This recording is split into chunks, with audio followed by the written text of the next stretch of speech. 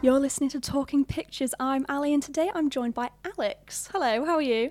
I'm good. How are you? Yeah, good, thanks. So we are discussing American Psycho today. Came out in the year 2000, directed by Mary Harron. So why are we discussing American Psycho? Why is this film so important to you? I guess I would say I'm a big fan of the horror thriller genre.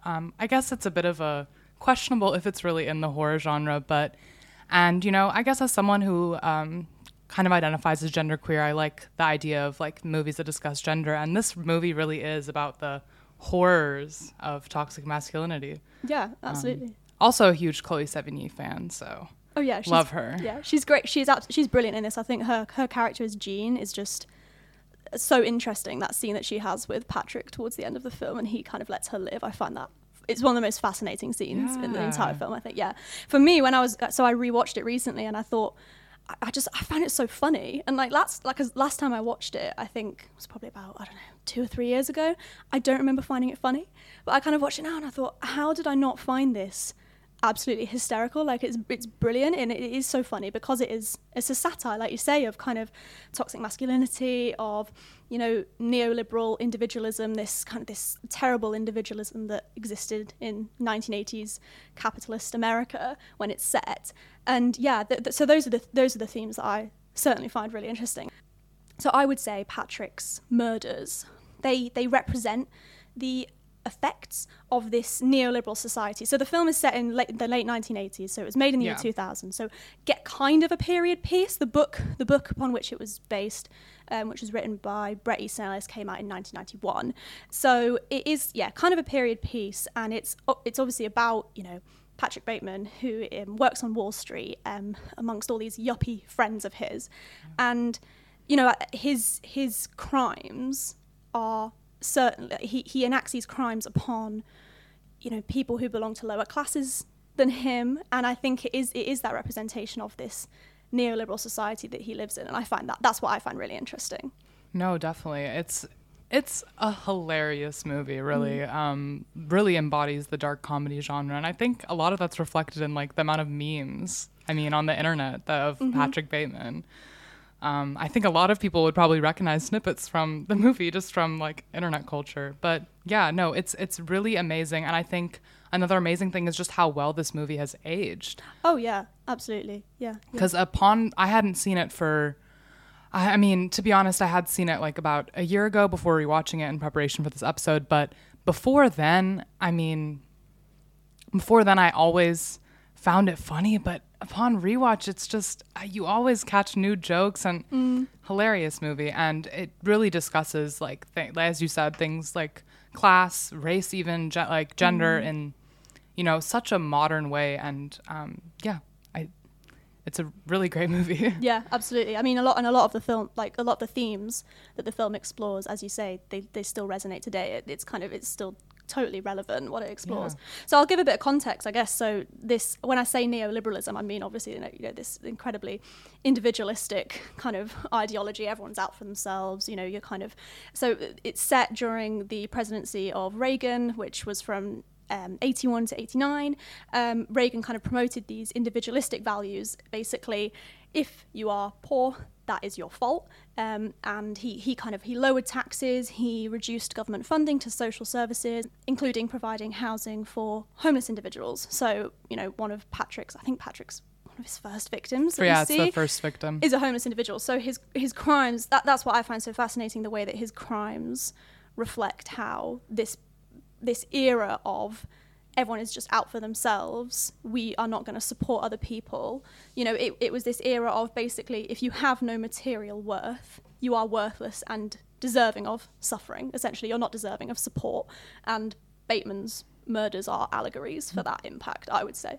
No, definitely. And I think there's also this performative aspect of liberalism that's explored a lot in the movie. The scene prior to Patrick Bateman murdering the black homeless man, they're at the restaurant, the four of them, I think, believe him, his fiance, and another couple. I'm not sure if this happens right before, but anyways, they're having this conversation, and this is where Patrick goes on this kind of tangent. He's talking about, you know, civil rights, protecting the homeless, giving them food. And then later on in the movie, he just, you know, murders this homeless man. It really just shows this this really performative aspect of liberalism, like that's very, very relevant to today's society. And I think you were talking about Reagan's presidency. The last scene of the movie, they're watching a Reagan interview. Yep. And I mean, I think one of his coworkers goes to Patrick Bateman, or talking to the group, he says, how can he talk like this? How can he act this way? Act like he's so caring? Like, it's like, and then I think someone replies like, it's what's on the inside doesn't matter. And yeah, I think that performative aspect and like kind of the hypocrisy of Patrick Bateman is really put under a microscope as well as a part of like this whole satirical character. Yeah, that's really interesting because it is their lives, these yuppies, these colleagues who work at Pierce & Pierce on Wall Street. So much is just about what other people think about them, right? So they've got to be performative because the only thing that matters is how other people perceive them. So if Patrick's going on kind of this, well, not a rant, but if he's talking about, oh, here's why we need to protect homeless individuals, here's why we need to kind of protect all these groups, it's just because it looks good for him to have this understanding of contemporary politics, I think. Like, and it is so performative, and it's about that falsity, that mask that he wears, that he introduces in that scene when he's kind of talking about there is no real Patrick Bateman, and he's peeling off the mask. Exactly. Yeah, that is an iconic shot. And it really does show like I mean, the whole movie is about this kind of mask he creates for himself to feel appreciated and valued in the New York walls, like the world of New York Wall Street, you know. So yeah, because I saw this piece of analysis and they were talking about how, you know, even though all of these characters live in an incredibly individualistic society, they have no individualism. So they're all out for themselves, but they're all seeking exactly the same thing because they've been told this is the life that if you seek for this, if you like strive towards this, people will perceive you as better and you will be better and you'll be happier. And so that's where this mask comes from, right? It's this kind of, they don't have any true identity because they are just built up. The film kind of explores these themes of, you know, materialism and consumerism. And when Patrick's talking about other characters, when they enter the room or whatever, he so often refers to the clothing that they're wearing and stuff like this. And it's because what matters about these people is their outward appearance and how they are perceived. It's nothing to do with who they are on the inside. It's all, and they have no identity because of that. He says, you know, in that monologue, when he's doing his skincare routine, and then at the end as well, it's just there is no real Patrick Bateman. There's an idea, but there's no real him because he's never had to build that because he's just been creating this image of a person that he feels he should be striving towards.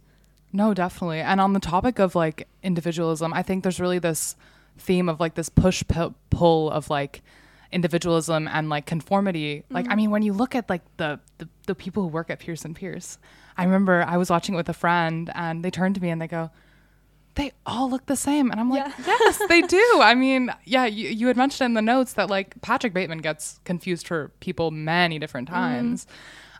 Because he wears the same Valentino suits or whatnot. And there's really this push-pull of like wanting to be an individual, wanting to have your own individual interests, and this kind of conformity that exists within like elite society or just society in general. Yeah, absolutely. And I think it's interesting that you mentioned kind of him getting mixed up with other people because it's a repercussion of him living in a society in which everyone is striving towards the same thing. Like you say, everyone feels like they have to be consuming in the same way and buying the same things, so everyone looks exactly the same. But then, you know, so Paul Allen, who works at this company and who has, you know, a slightly better job than Patrick Bateman, and Patrick Bateman's very jealous of this and he has a slightly better business card. The business card. Yeah. But I mean, Paul Allen, he constantly mistakes Patrick for Marcus, who also works there, and the fact that Patrick is constantly mistaken for other people ends up giving him an alibi for Paul Allen's murder. So it's bad. Obviously, all these people are kind of constantly mistaken for each other, but it helps Patrick to literally get away with murder. No, I know. It honestly adds to like the humor of it. Just the way that like Patrick Bateman is not a good murderer.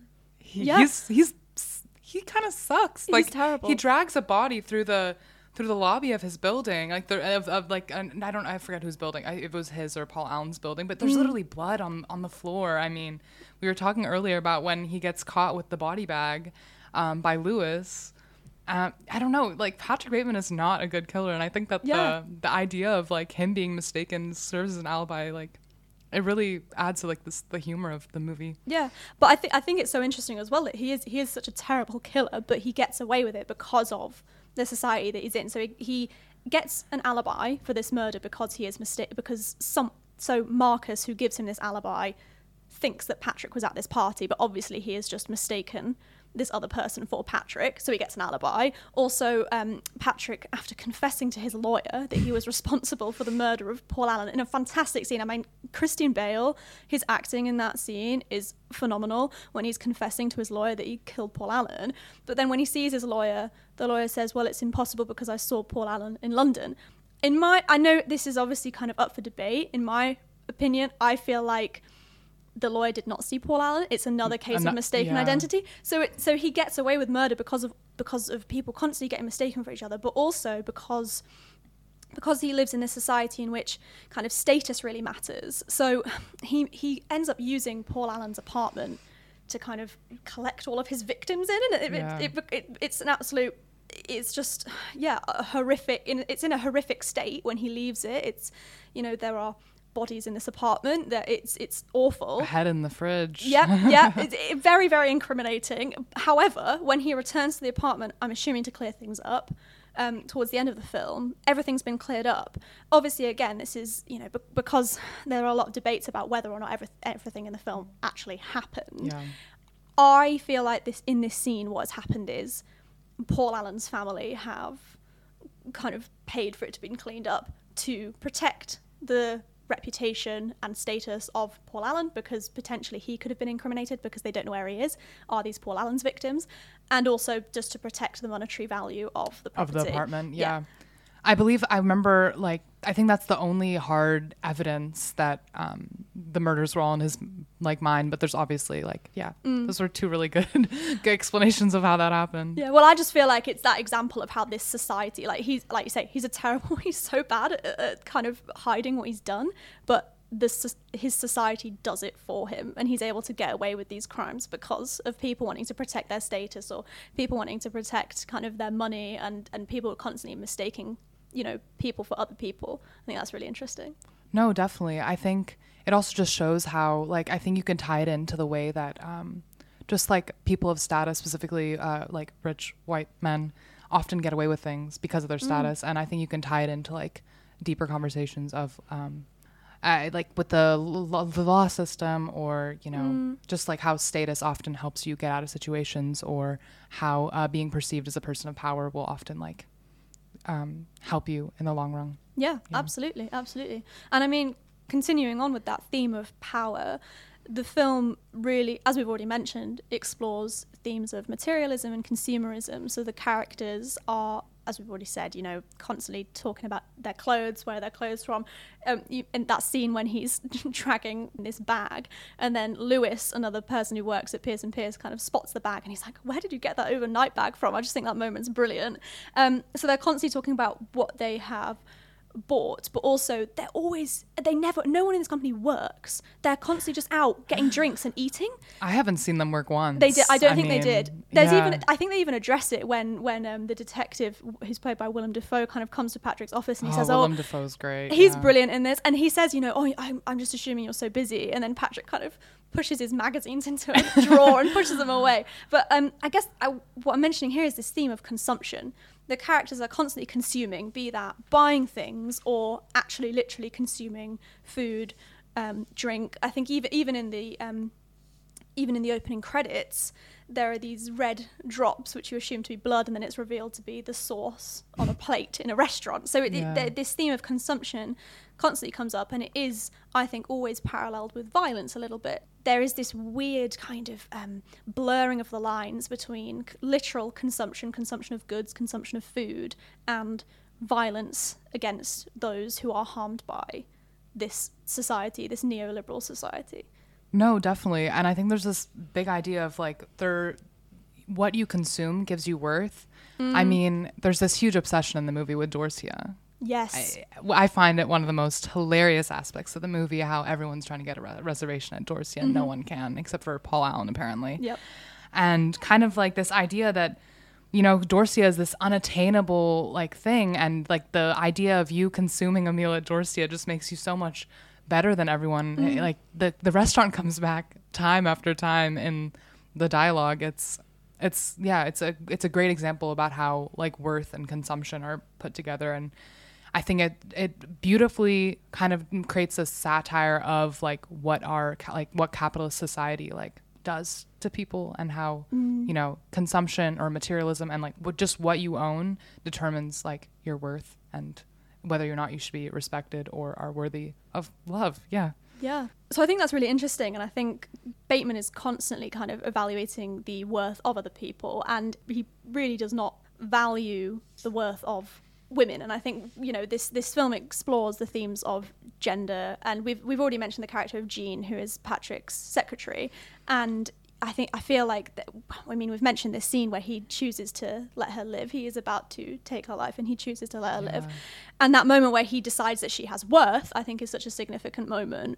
But yeah, I mean, in terms of gender themes in general, like I was watching this interview with Mary Harron, who directed, Bret Easton Ellis, who wrote the novel, and Christian Bale, and they were all talking about how the film is an analysis of, you know, toxic male behavior, essentially. And, you know, Patrick Bateman is so insecure. He's so wildly insecure. Like, he's constantly, we've mentioned this, you know, but he's constantly comparing himself to the other men around him. Like, and you mentioned, you know, Paul Allen's reservation at Dorsia. I feel like that is, in that moment, Patrick's like, right, I'm going to kill him. I feel like that's what pushes him over the edge, because Paul Allen is kind of, well, I mean, he's one of the only victims that have, you know, a decent amount of wealth and is kind of in the upper classes. But yeah, no, definitely. I feel like he chooses to, because after Patrick murders him, he says, you know, try getting a reservation at Dorsia now. Yeah. And it's like, I feel like for that to be the motivation to take somebody's life it's indicative of his incredible insecurity, and the fact that his masculinity, he's constantly comparing himself to these men around him. And I think, yeah, I just find that really interesting. No, definitely. Patrick Bateman is an insecure character for sure. And we see because we see the movie is through his lens, obviously. But when you get these glimpses of what other people think of him, like, I mean, other people perceive him as quite a loser. Yeah. You know? He constantly gets called a dork. Like, a dork, yeah. So, like, I think Patrick Bateman is super insecure. We're getting this very, like, filtered version of him that's, like, going on in his mind or whatnot. But yeah, you can see in there's tons of moments where he really tries to like assert himself without success. I mean, think about his monologues when he's with women, or like when he has the call girl over, the call girl and the girl he picked up over. Yes. He says, "Don't you want to know what I do?" And they're not interested. And then they're not interested. Or think about like his many monologues. I mean, his Huey Lewis in the News monologue. Patrick Bateman is constantly trying to assert himself as a cool guy, a guy who knows a lot of things, who has a good job, who owns a lot of things, who has a nice apartment. I mean, he gets so frustrated when the same girl he picks up for the second time says that Paul Allen's apartment is quite nicer than the other one. Yeah. I mean, yeah, Patrick Bateman is an insecure character.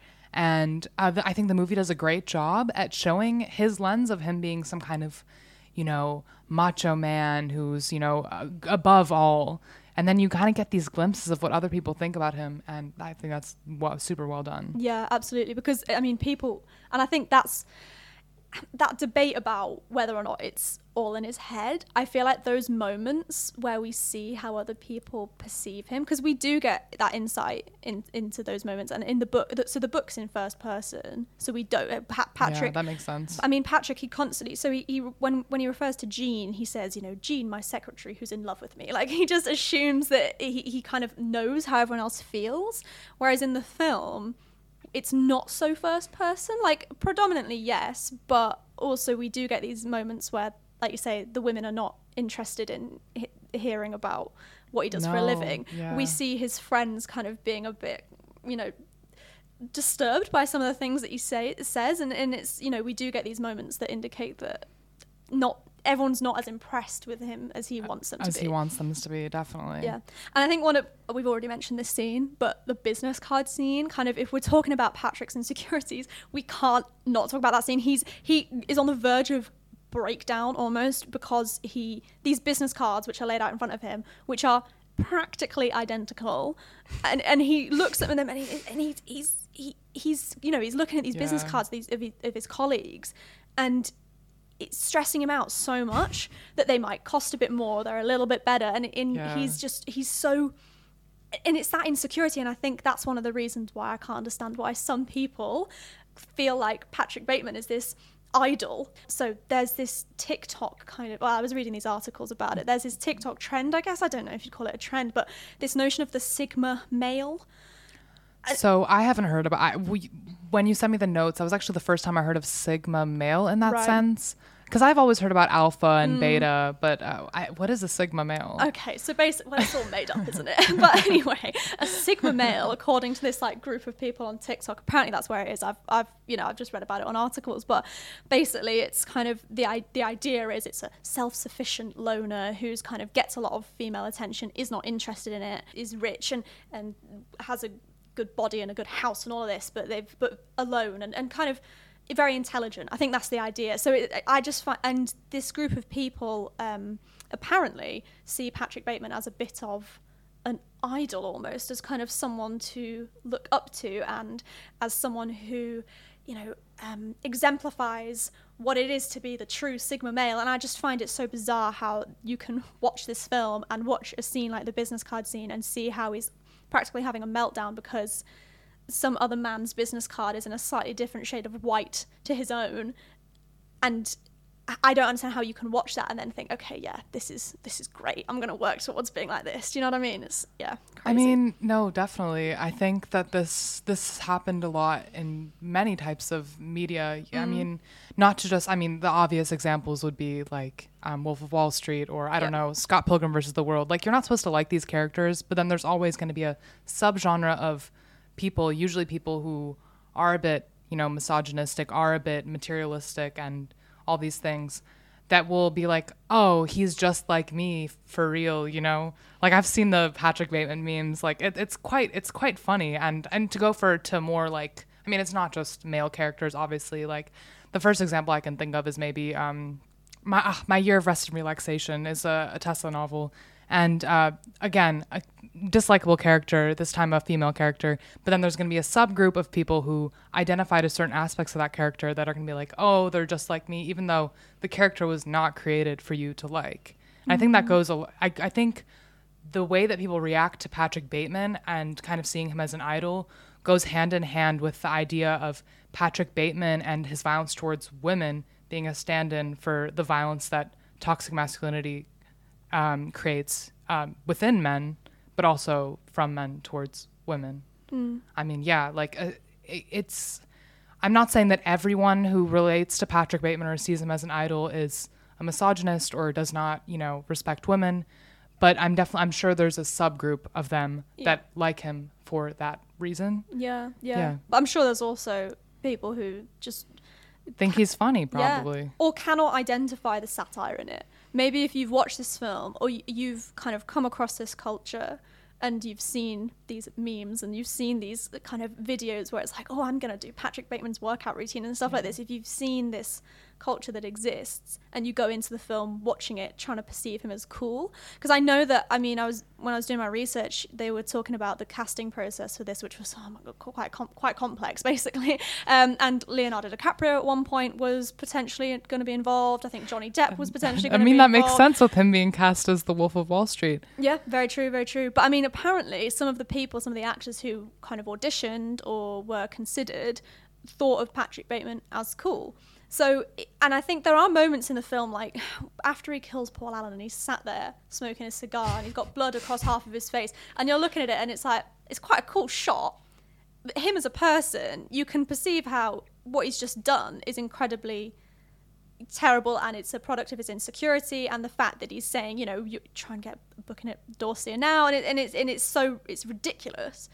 But if you've just taken that image and then it's put in a different context, you could understand why someone might be like, oh yeah, that's really cool, you know? No, definitely. I mean, I think I would be lying personally if there weren't like some scenes in there that I'm like, oh, like I can relate to that. You know, I don't know when he's walking and he has that Huey Lewis song on his headphones and he's a really happy song and he's looking dead serious. Like that's, you know, I'll look at that and be like, oh, that's like me on my way to work, looking super upset, but I'm listening to some, you know, fun pop song. I don't know. Like I definitely understand how certain aspects of the movie are like hilarious and kind of relatable, but it's coming from a place of knowing that it's satire and it's making fun of Patrick Bateman, not turning him into some idol. Yeah, absolutely. And I think, well, for me, I guess the skincare routine, when I was watching that and he's going into all these details about his skincare, and I was like, yeah, I also would not put like alcohol on my face because it has caused wrinkles and all this, and it's like, so there are these moments, but then it's pushed to such an extreme,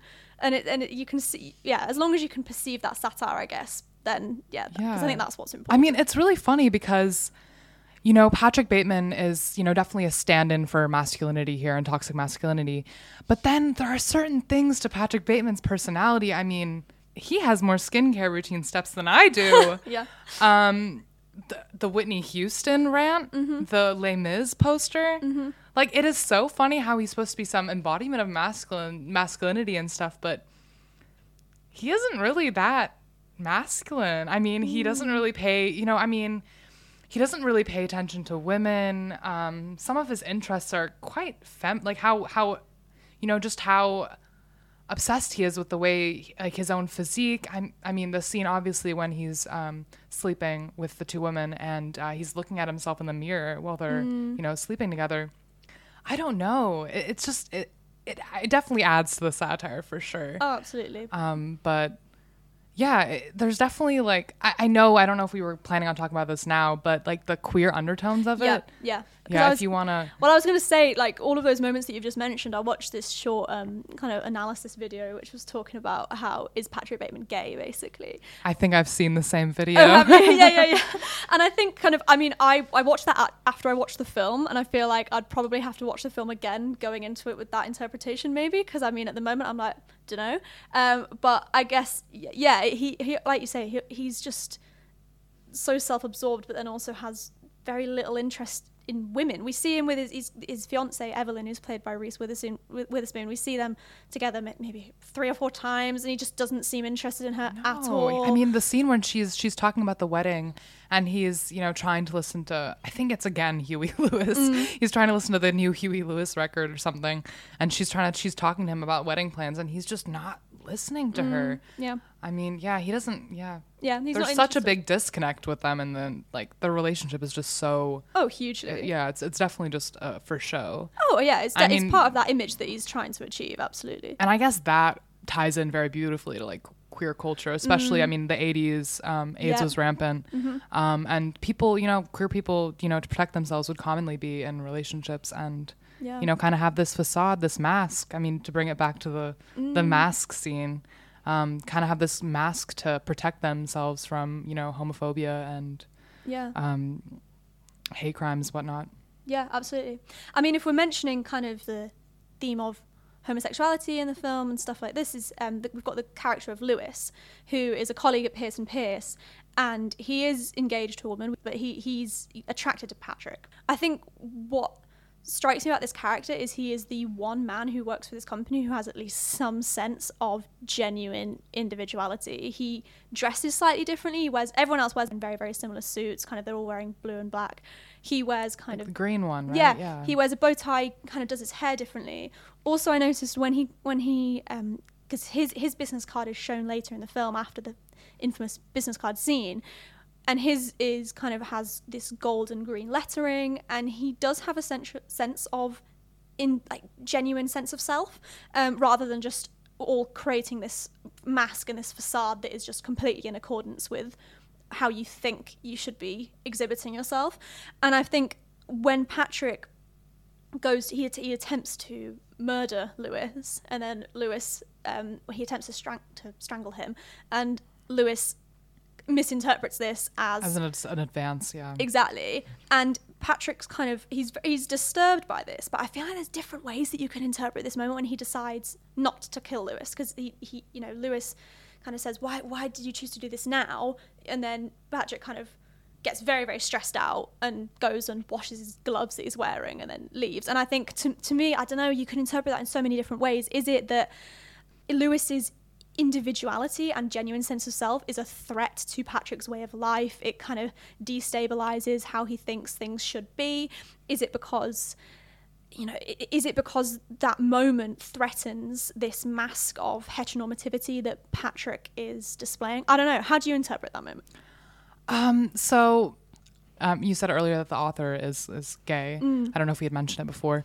So and I think screenwriter as well. The screenwriter as well. Yeah, okay. Yeah. Well, so I think that there's definitely like queer themes in it, but I don't know if the way I interpreted, you know, both Jean and Lewis not being killed by Patrick is that Patrick is desperate for affection. And I think that the reason why he didn't kill these characters is because these characters showed genuine interest in him, like emotionally, and not just for his money or, you know. That's really interesting. Or to put on a show, because that's definitely why Evelyn is interested in him, because when he breaks up with Evelyn, she's crying and she's very upset. When Patrick leaves, definitely. she kind of pulls herself together and she's, oh, for crying out loud. And so it's obvious that she's not really upset by Patrick separating from her, because it's all just for show. They probably don't even like each other. I mean, the first thing she says is, how are we going to do that? We have the same friends. How's that going to work? Yeah. Whereas she doesn't even genuinely like take it as a breakup. She's like, well, that would be an inconvenience, wouldn't it? Yeah. Whereas definitely, because Lewis, when Patrick is getting very stressed out during the business card scene, and Lewis is sat next to him, and he does ask him, he says, you okay? You're sweating, like, you're all right. And then Jean, obviously, kind of as his secretary, she does take genuine interest in him. And then when Patrick asks Jean out on a date, and then she's over in his apartment, she's asking him kind of, I can't remember exactly what she asked him, but she's asking him kind of about him, about what he wants and stuff like this. And she's talking about goals and actual personal things, not just what you're wearing. Yeah, he asks her questions about her, like about herself. And I think that was like the first time we saw Patrick actually, I don't know. I mean, he's obviously preparing to murder her while she's talking. So I don't know how much of an interest he actually took into her, but it's the first time he let a woman speak in I think almost the entire movie. Yeah, but it's also, I feel like it's interesting that she talks about her goals, and she talks about, she's not really sure what she wants to do. She's got all these possibilities. She might go traveling, she might go back to university, whatever. But it's the fact that she doesn't know what she wants to do, and that she's got all these possibilities. She's not just saying, okay, I need to do these things because I need to get to this point because that's what everyone else is doing and that's what everyone has told me to do. She's got an ability to, well, she acknowledges the importance of actually figuring out what you want to do. And I think maybe that I don't know, I just feel like seeing that in somebody for Patrick could be quite unusual, because most other people he interacts with just want exactly the same thing. I guess Lewis and Jean could be put on the same level in that sense that they're both like individuals, and they have like they have a sense of self. I mean, like, I get with Lewis, obviously, but you see it with his fashion as well as, you know, obviously him being queer, other stuff. But with Jean, like, I think you can also see it. And I mean, there's that scene, a very clear misogynistic comment on the part of Patrick. But he says, "Oh, don't wear that again." Like, I want you to, like, he's almost as if like, don't you know that this is what you're expected to be wearing here? I want skirts and heels. So I guess that both characters do have this kind of individuality that other characters, especially people in the Pierce and Pierce company, don't. I also want to comment that Pierce and Pierce, the name. Yeah. Yeah. I was thinking about this earlier, looking at the business card scene again. I was like, Pierce and Pierce, interesting. It kind of does give a sense of conformity to the company that's there in the name, but also visually when you see all the businessmen in the off meeting room and stuff. And it's that kind of blurring of the lines between violence and Wall Street, as in to pierce somebody, I suppose, as well. Oh, that's interesting. Don't know if I'm reading too much into that, because I mean, Christine Bale mentioned. I mean, I guess this is kind of going back to kind of people misunderstanding the film or misinterpreting the film, because it happened with the book as well when that came out. I think it was a very disliked book, right? Really People thought it disliked. was extremely violent and misogynistic. yeah. People, I think people didn't read it as ironic, sadly. No, and apparently, so Christian Bale did this.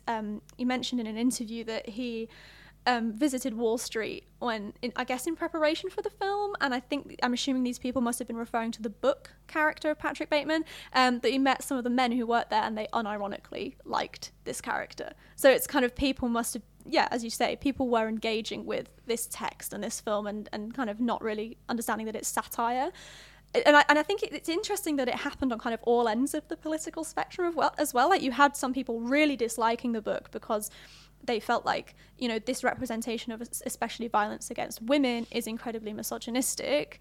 But that, of course, is kind of, I guess, missing the fact that it's just satirizing toxic masculinity. The thing is that I understand. I mean, I get it. Yeah, there are definitely scenes in the movie that make me uncomfortable. Yeah. I mean, the book is worse as well. The book really, is terrible. I mean, the quote of Patrick Bateman being like, when I see a pretty girl walking on the street, half of me wants to be nice to her, take her on a date, and the other half of me thinks about what her head would look like on a stick. Yeah. Or I mean, when the Pierce and Pierce, the men are talking about, how women don't have personalities and stuff. Oh yeah. And obviously, when you read that, not knowing that the author or the screenwriter or like the director's a woman, you'd be like, Yeah. Is that really, like, is this supposed to be funny because, like, oh, haha, woman, like, is that funny? Or are we supposed to be laughing at the characters? And I can understand where that, in that sense, that the lines could be blurred. Yeah, I get what you're saying, because it's like you say, it's like we're meant to be laughing at Patrick Bateman. I mean, Christian Bale mentions that in a lot of his interviews. I think he said in one of his interviews, he's not really a villain because you're laughing at him. Like, he's ridiculous. But I think I can understand why some people, especially when you look at just how the book was talked about and how the film was talked about. Of course, I can understand why some people might miss the satire. If all you're hearing is Patrick Bateman is the hero of this novel, and then you read it and then he's doing these things, of course you're gonna. Because I mean, I read this. It was not really a review, but it was an article about the novel from 1990. So this article came out 1 year before the book, and it referred to Patrick Bateman as the hero of the novel. So of course, if that's how you are interpreting the novel, and then you read it, and this is what that hero is doing, of course you're going to think that the novel itself is misogynistic. It's just crazy hearing a book where the main character is a serial killer be referred to as a hero. Yeah. I feel like that's like unheard of. I mean, there's obviously books and like media that, kind of really try to dig into the motivations of killers and kind of try to give them not necessarily a redemption arc, but you know what I mean? They kind of try to explain the killer's action. I mean, they don't try to do that here at all. No, I mean, not at all. So it's just crazy to hear him being referred to as a hero, because there's not even any mention of something that could have happened in his life to make him this way. No. And on the topic, he mentions a random fact about which serial killer was it again? Ed Gein? No. Ted Bundy? Yes, he mentions how Ted Bundy's dog was called Lassie. And it's funny that he mentions Ted Bundy because, I mean, Ted Bundy is notoriously a serial killer that never wanted to admit that he had a bad childhood. Or he stuck, until his death, he stuck with the fact that he had a very normal childhood. That's really interesting. And very loving parents. So it's funny that, I mean, apparently in the book there is some background on Patrick Bateman. He mentions his parents are separated. But he mentions it in the film as well. But it's not a child of divorce. What was the quote again? I remember thinking that was funny. He kind of uses it as an excuse to, I don't know, he says, I'm a child of divorce, basically. But even that's not a justification at all. And I think it was, I mean, Mary Harron and Bale both talk about how it was really, really important to them that Patrick Bateman was not given some sort of, any kind of, this is why he has done all this, because they felt like he is just a monster. I mean, Christian Bale refers to him as an alien. He is, that's just how he is, because there's nothing, we're talking about this mask, there's nothing within him So why do we need a motivation from within him? He has created himself, and he is a product of this kind of damaging society. No, definitely. It's like, it's just how he is. It kind of shows how, misogyny and the culture around raising men and raising young boys, it really creates monsters. And this ties along perfectly to conversations about, essay culture, or how our society kind of creates monsters, and people don't necessarily always need some horrible, tragic childhood to become monsters, I guess. And I'm glad about that, because obviously we're seeing Patrick Bateman's story, but he is around this group of people who are all just like him. We're just not seeing their story. And I feel like if we were given some sort of a psychological justification, because I know, I think Mary Harron mentioned that a lot of people involved in the film were really interested in portraying a psychological kind of this justification, but she wasn't. And there was, in fact, I think there were some scenes that were in earlier drafts of the script which included Patrick's mother or his brother, and I'm so glad they were cut, because it's almost like I feel like what we're seeing is Patrick is like this because of society, not because of his family. And I feel like if they had given some sort of this has happened in his past and that's why he's like this, then the significance of the fact that this culture has caused him to be like this, I feel like that would be lost a bit. Yeah, I think, and I also think it just has to do with the fact that, Patrick Bateman isn't a real killer or person. He exists solely for the purpose of satire and a vessel for the impact of like this toxic culture of consumerism, capitalism, misogyny. He's like a vessel for all that, and, what it brings to the world. Yeah, absolutely. I'll just mention here, because I find this really interesting. This is, I guess this is in relation to, we're talking about consumerism, and this is in relation to the kind of the class theme, certainly.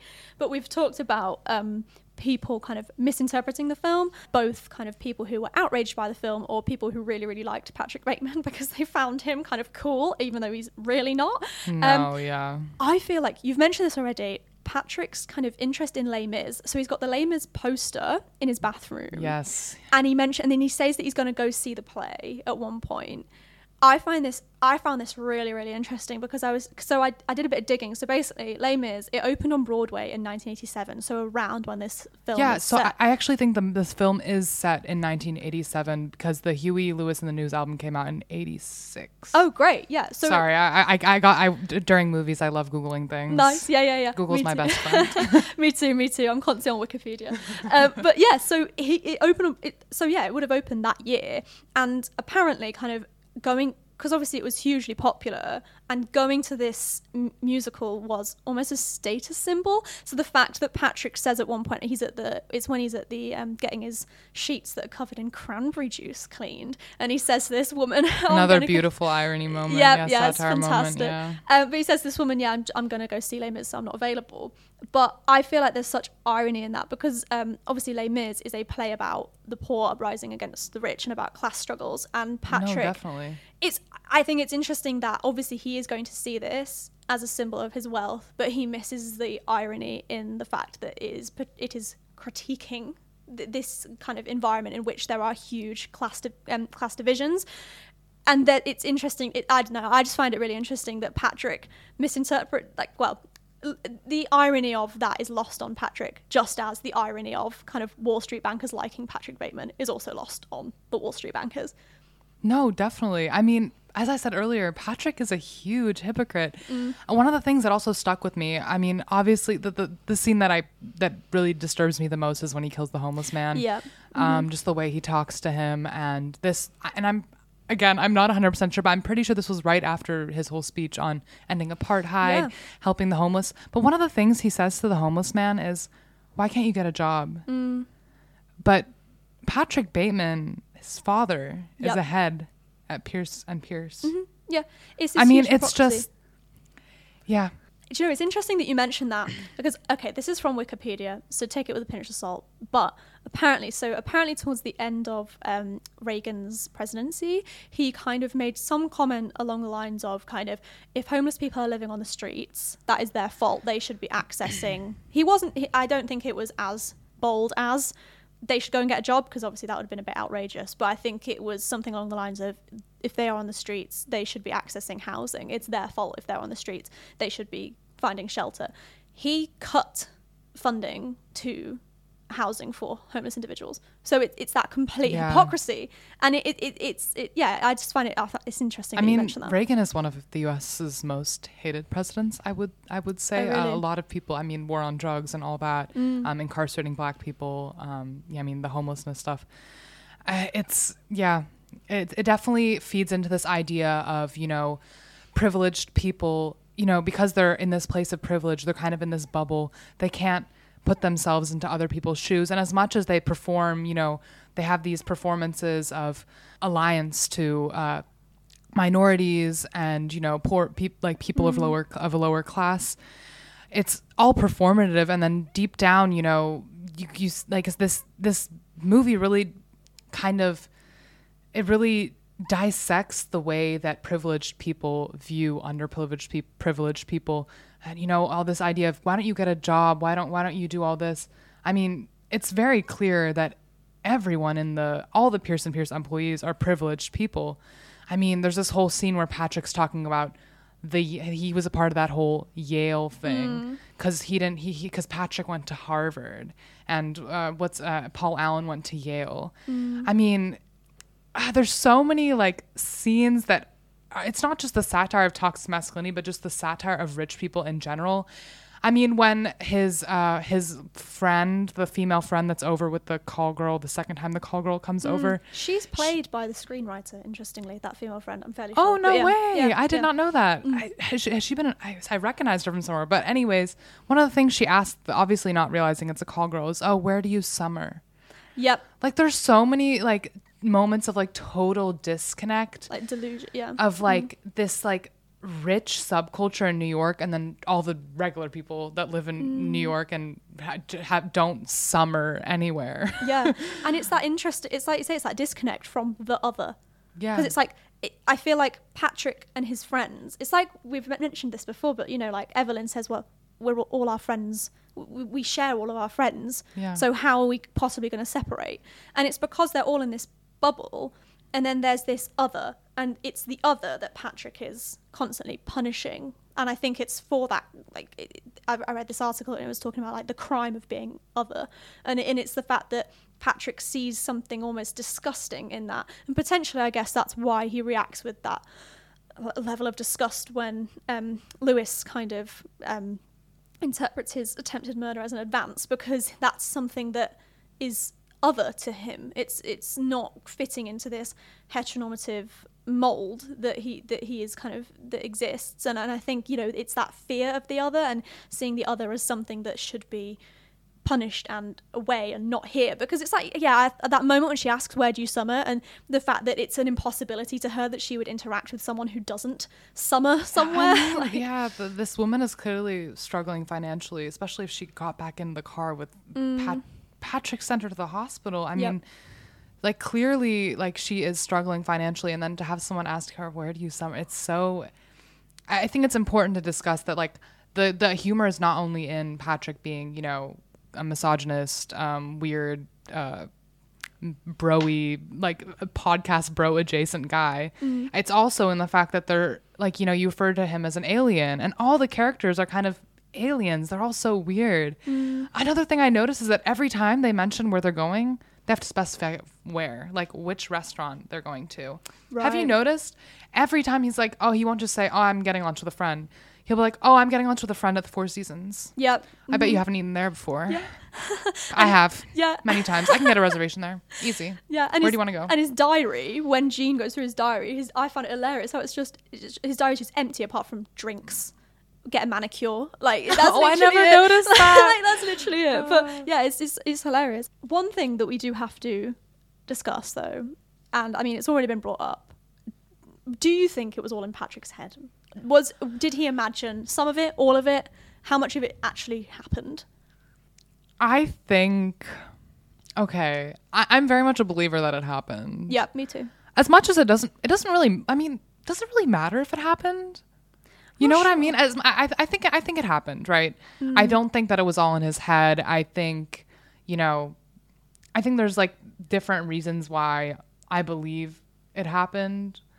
But at the end of the day, my stance on it is kind of, because the movie is so heavy on themes and irony and satire, I think it doesn't really matter if he really killed all these people, But yeah. Because it doesn't matter, because in the film, he gets away with it all. And it's because he lives in a society in which, I saw this piece of analysis which was saying that everything he does, because he's fitting himself into this mold, and because there isn't really a real Patrick Bateman, everything that he does is so kind of inconsequential that he can kind of murder all these people and he can get away with it, but also no one cares because everyone's so self-absorbed and they only care about what they're doing. Obviously, they're all constantly mistaking each other for each other because they all look the same, but it's also because no one really cares about the other people, apart from, as we've mentioned, Jean and Lewis, who shows some degree of affection, but no one really cares about anybody else because they're all only interacting with them because it looks good, or, and I think so it doesn't matter whether or not it happened because no one around him cares anyway, so he gets away with it. Yeah. And it's kind of sad. But it's a huge part of the irony of the movie as well, is that, the amount of times he admits to being a murderer. Yeah. I forget.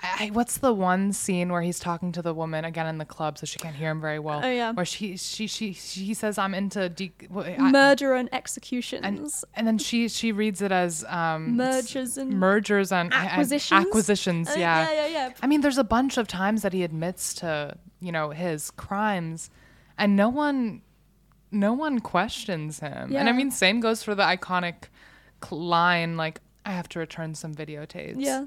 No one questions him. Yeah. I do want to add on that quote about the "I have to return some videotapes," is that now when we watch the movie, it seems very ironic. I think it was also intended to be funny.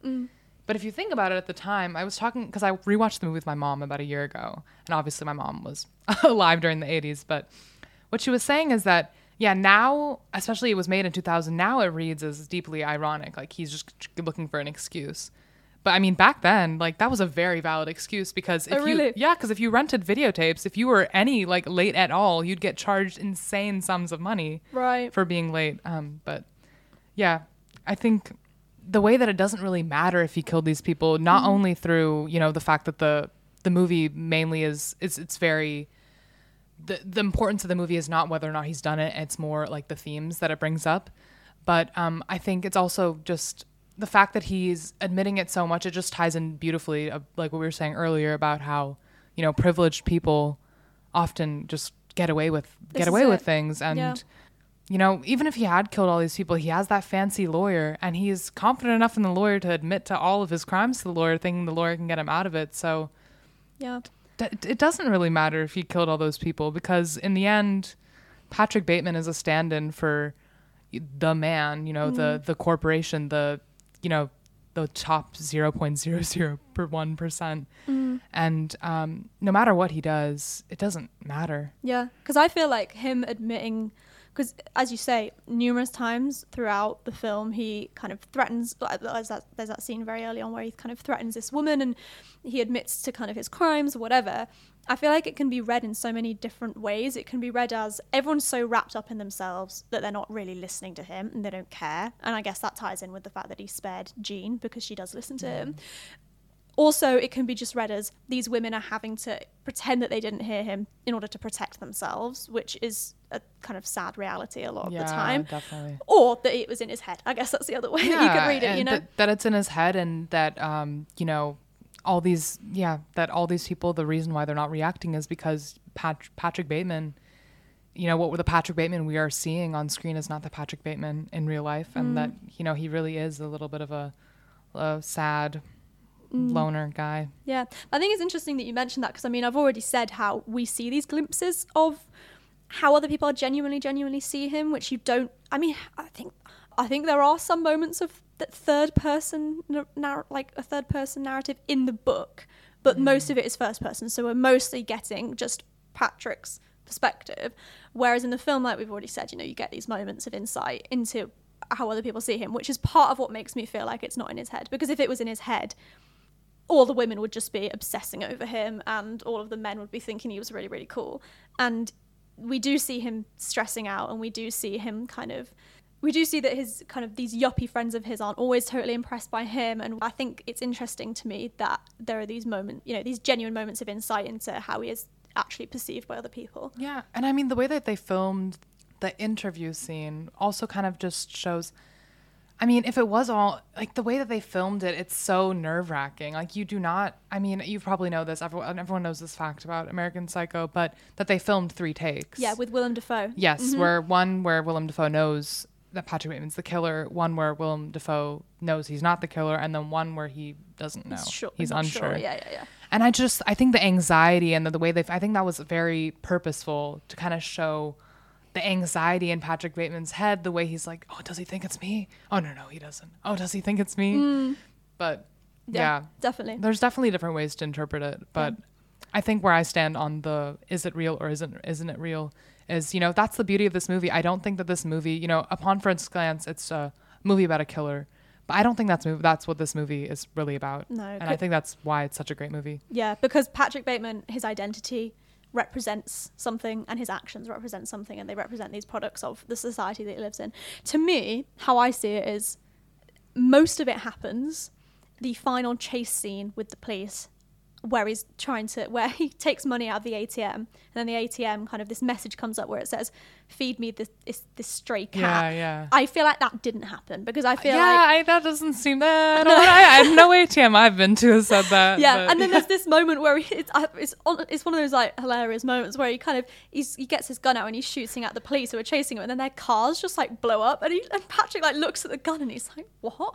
Like, how did that even just happen? Oh yeah. And I feel like that is in his head, but I feel like it makes sense to me that could be in his head, because by that point he has lost his grip on reality. Because Christian Bale talked about in one of these interviews about how Patrick Bateman does kind of have an arc. So there's not a huge narrative. Like plot, I guess. There's not a lot actually happens other than we just see Patrick Bateman's life. But there is somewhat of an arc, and that arc is him losing this ability to continue pretending, and him like becoming like completely losing this grip on reality. This kind of downward spiral for sure. Yeah. That ending scene.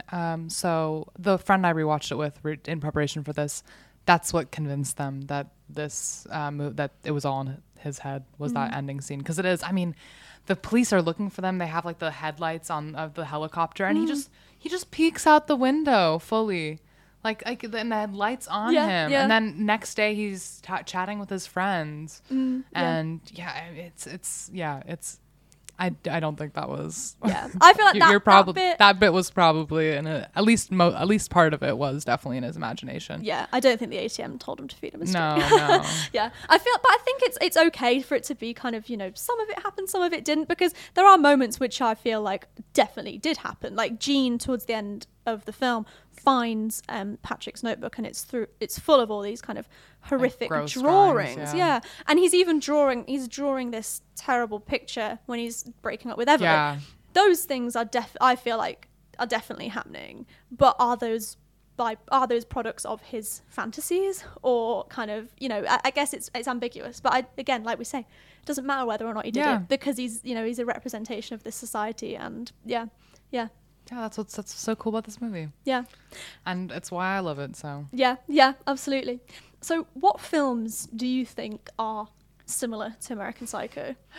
So you had much better answers than me looking at the notes. But I would say in terms of, these are some random ones, but in terms of like themes of toxic masculinity, as well as kind of like, this is more police brutality and toxic masculinity, but it reminded me a lot of La Haine. It's in black and white. It's a French movie. It's very centered around toxic masculinity. It's a big theme. In terms of coloring, I don't want to promote this movie. Well, not that I'm promoting it, but The coloring reminded me a bit of One Flew Over One Flew Over the Cuckoo's Nest. Oh, Very yeah. white. Because I mean, the filming is very white. Like it's very. Well, his apartment is kind of stripped of yeah. all color. Yeah, yeah. Okay. And it kind of reminded me of that. And then I guess finally, the little poncho he wears, the one that Paul Allen makes fun of. This has, wouldn't say there's any other parallels to this movie at all, but very similar to what one of the characters in Doom Generation wears, and that was a pretty famous like queer staple movie by Gregg Araki, and that was 97, I believe, so before American Psycho. Could have been inspired, since apparently a lot of people on the work on this movie were queer, but yeah. What about you? Well, for me, I mean, I want to go back to the Paul Allen scene though, because I feel like we've not talked about it enough, and I think it's a great scene. But for me, so I mean, Mary Harron, I came across this article. Mary Harron compared it to the Joker. I think you can compare the film to the Joker. The Joker obviously provides the Joker is about providing a justification for his actions, whereas this one isn't at all. Yeah, so I guess it's different in that sense. But I know people's reactions to the Joker. Yeah, similar. I think that the audience reaction of both movies are very similar, and I think that the way the Joker has become kind of a icon for kind of sadly like more incel like movements and stuff like that, and very misogynistic groups of men on the internet and stuff. Kind of the same thing has happened with Patrick Bateman, and I think you could definitely compare them in that sense. Definitely. Even though the Joker is really about understanding this character and how he became the villain. But again, it's that both films have been misinterpreted and have been, absolutely. I think so Giallo it's basically this Italian horror genre. So you're familiar. Yeah. Well, just in case any audience members aren't, it's an Italian horror subgenre that came out in the 1960s and 70s, basically. And apparently, so I read that this film was inspired by Hatchet for the Honeymoon, which I've not seen, which came out in 1970. I haven't seen either. I've not seen that one. I think it was a Mario Bava.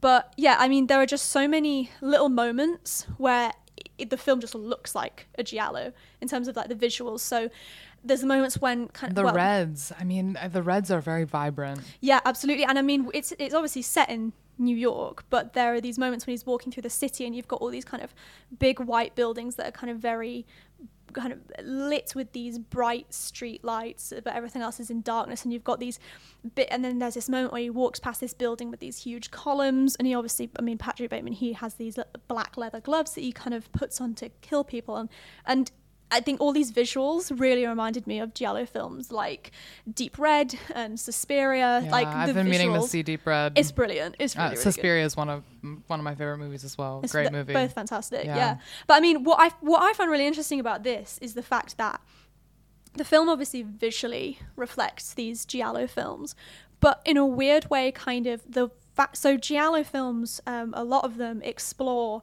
kind of the conditions of modernity, and that's kind of society, because that's when the films were being made. And similarly, American Psycho explores the condition of this neoliberal society. So I just find it interesting that not only does it visually reflect giallos, but also the fact that it's really thematically delving into what is going on in this society. I found that really interesting. No, definitely. Yeah. Really, really good references right there. Yeah.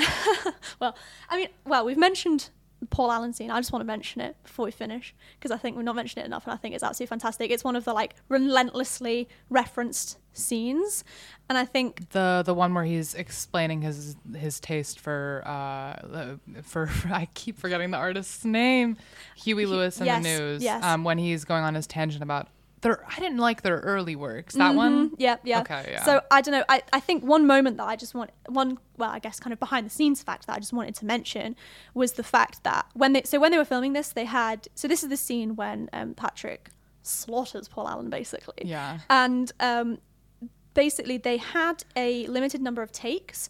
I think something to do with the blood and the mess or something like this. Well, that makes sense. Yeah. And basically the take that they use in the film, kind of when the fake blood was shot onto Christian Bale's face, it covered half of his face, and accidentally. And Mary Harron, in reference to this, has kind of said that she feels like it represents this half and half, this kind of on one side Patrick is pristine and he's got this outward facade and he's got this outward display and he can pretend to be a certain way, but then on the inside he's bloody and he's violent. And I don't know, I just found that really interesting. That duality, that's really cool. That would just randomly happen and she was like, we're sticking with it. I know. No, it's cool. Yeah, because I think that's, I don't know, I think, I mean, I've mentioned that scene in regards to people potentially finding these kind of cool visuals, or like a visual that someone would find is cool, but I don't know, I just think that scene's really, I think it's great. No, it is really cool, and it has inspired a lot of like media. I mean, I would say the entrance shot, like the entrance credits, like with the blood and the food, heavily reminded me of like I don't know if you've seen the show Hannibal. No, I haven't. Yeah, but they have a similar entrance scene like that kind of zooms into things and it seems like, but then it's just like food or something. Yeah. Same for Dexter. Same entrance scene. They're both shows, but yeah, very clearly heavily inspired by that entrance credits thing. Yeah. Well, I mean, this film has had kind of obviously such heavy influences. Like, it's been parodied kind of to death. And have you seen the American Psycho 2? Oh my gosh, no. I've seen kind of video analyses on it, and I'm not watching it. They kill off Patrick Bateman, I think. Is Christian Bale in it? No. But I'm fairly sure Bret Easton Ellis has kind of said, yeah, it's not canon. I don't know if he said it's not canon, but he's kind of said, it's not any I'm good. assuming it wasn't the same director. I really doubt it. I mean, it was Mila Kunis, wasn't it, who starred in it? Yes. And apparently it's just, not great. And I think no one who was really involved in the first production really found it any good. And I think I'm just going to pretend it didn't happen. And I'm sorry. I don't know why I brought it up. No, it's fine. I mean, it's good. I mean, it's interesting to acknowledge it, I guess, because I mean, just production wise. But have you seen the movie American Mary? Have you heard of it before? So it's very different theme. Just it centers on a female character, and she is low on money, college student, medical student, and starts doing body modifications for extra money. And there's like this kind of essay revenge plot to it. It's a great movie. I think only the name was and the name and her costuming was very heavily the name of the movie and the costuming, because she wears like this apron and these gloves, very inspired by American Psycho. And you should check it out if you like that kind of genre. It's a good movie. Well, I mean, American Psycho is obviously hugely influential film. It's absolutely fantastic. Great choice from you. So thank you. Thank you so much for joining me though today. You've been a brilliant guest. No, I had a great time. It was lovely talking about this awesome movie with you. This was Talking Pictures. Thanks for listening.